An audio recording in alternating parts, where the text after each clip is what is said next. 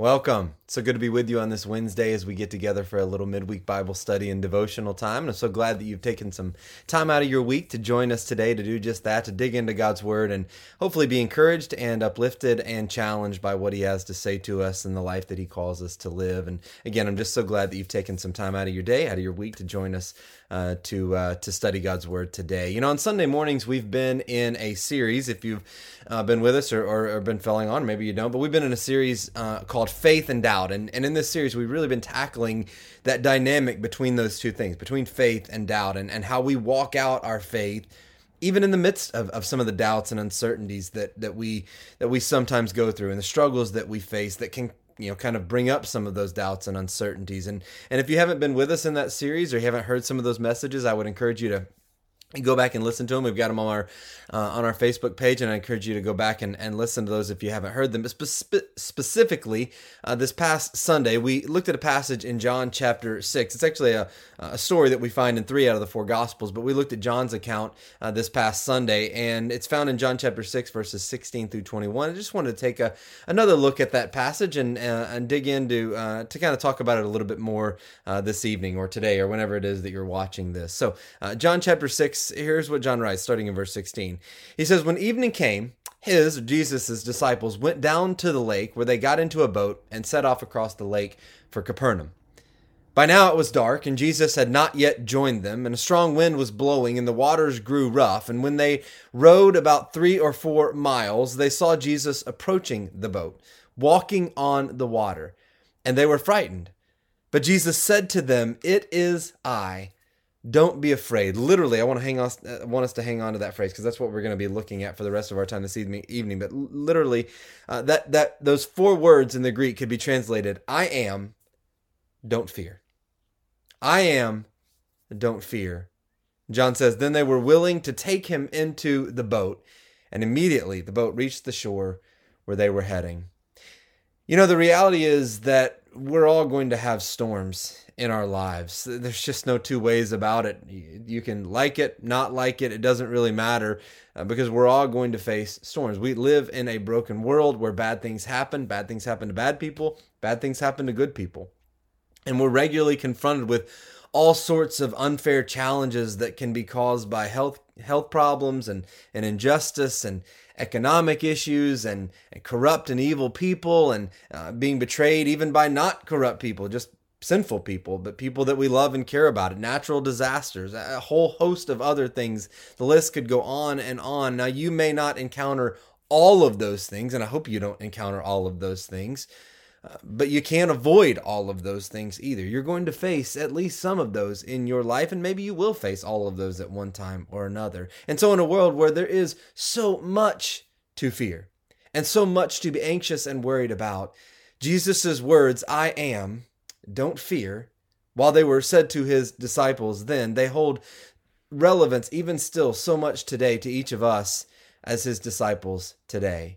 And Jesus' words powerfully echo God's words to Moses at the burning bush in Exodus chapter 3. If you remember, all the way back in the Old Testament, God revealed himself to Moses and called him to redeem the children of Israel from the bondage of Egypt. The Lord revealed himself through that name, through the very name, "I am." Those 2 words, it's different in the Greek than it was in the Hebrew, but it says 2 words, "I am." The God who is and who was and who always will be. He also identifies himself as the God of Abraham and Isaac and Jacob. Then God reveals himself as the Lord, or Yahweh, as we read in the Hebrew language. And he tells Moses that he's about to act powerfully for his people. And specifically, God says in Exodus chapter 3, verses 7 and 8, that he says, "I have indeed seen the suffering and misery of my people. I've heard them crying out to me. I'm concerned. I'm going to do something about it. And so I have come down to rescue them." And that's certainly why he sent Moses as well. And Jesus, God is present in bringing salvation for his people, and he's present in the midst of their suffering. And Jesus is reminding them in the midst of this storm that the disciples are facing, and even in the midst of our storms today, that he is I am. He's that same I am. He is our God. He is our Lord who worked through the history of Israel to bring deliverance and redemption and salvation. This God preserved his people through all sorts of difficult and seemingly overwhelming challenges over the course of centuries and generations upon generations, and he will continue to do the same for us. He will never leave us or forsake us, as Hebrews chapter 13, verse 5 says, and as Paul says in Romans chapter 8, one of my favorite passages, my favorite books in all the Bible, but specifically the last part of chapter 8, he talks about there's nothing, absolutely nothing, that will be able to separate us from the love that God has for us. And so no matter what our circumstances are at the moment, no matter what our doubts or uncertainties may be, no matter what Satan is trying to do to make us feel ashamed or afraid, we can choose to believe the promises of Jesus as the great I am. He will not abandon us. He will not leave us. He's working even in the midst of our storms to bring salvation and deliverance. And he is there with us in the crashing waves and the fearsome winds and the driving rain. Of course, sometimes we need help remembering that the Lord is tangibly with us, right?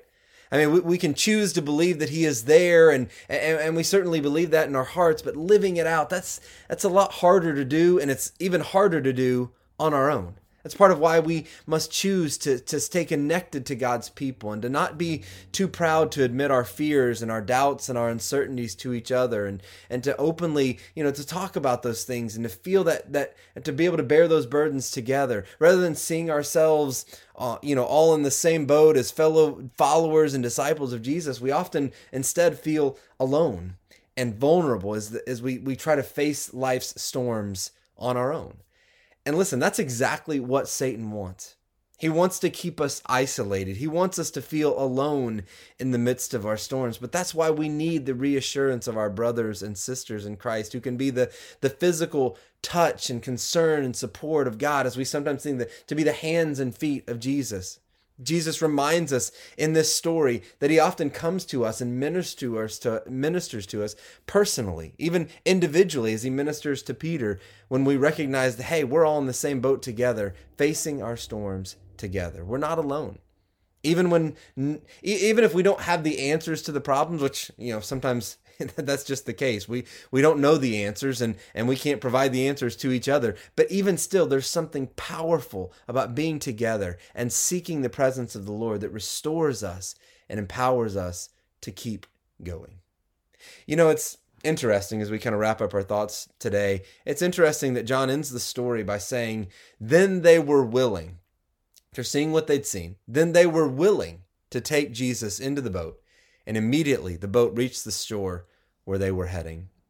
And just like those disciples then, when we're willing to take Jesus into our boat, when we're willing to surrender to him and to allow him to take control of our lives, he still calms storms.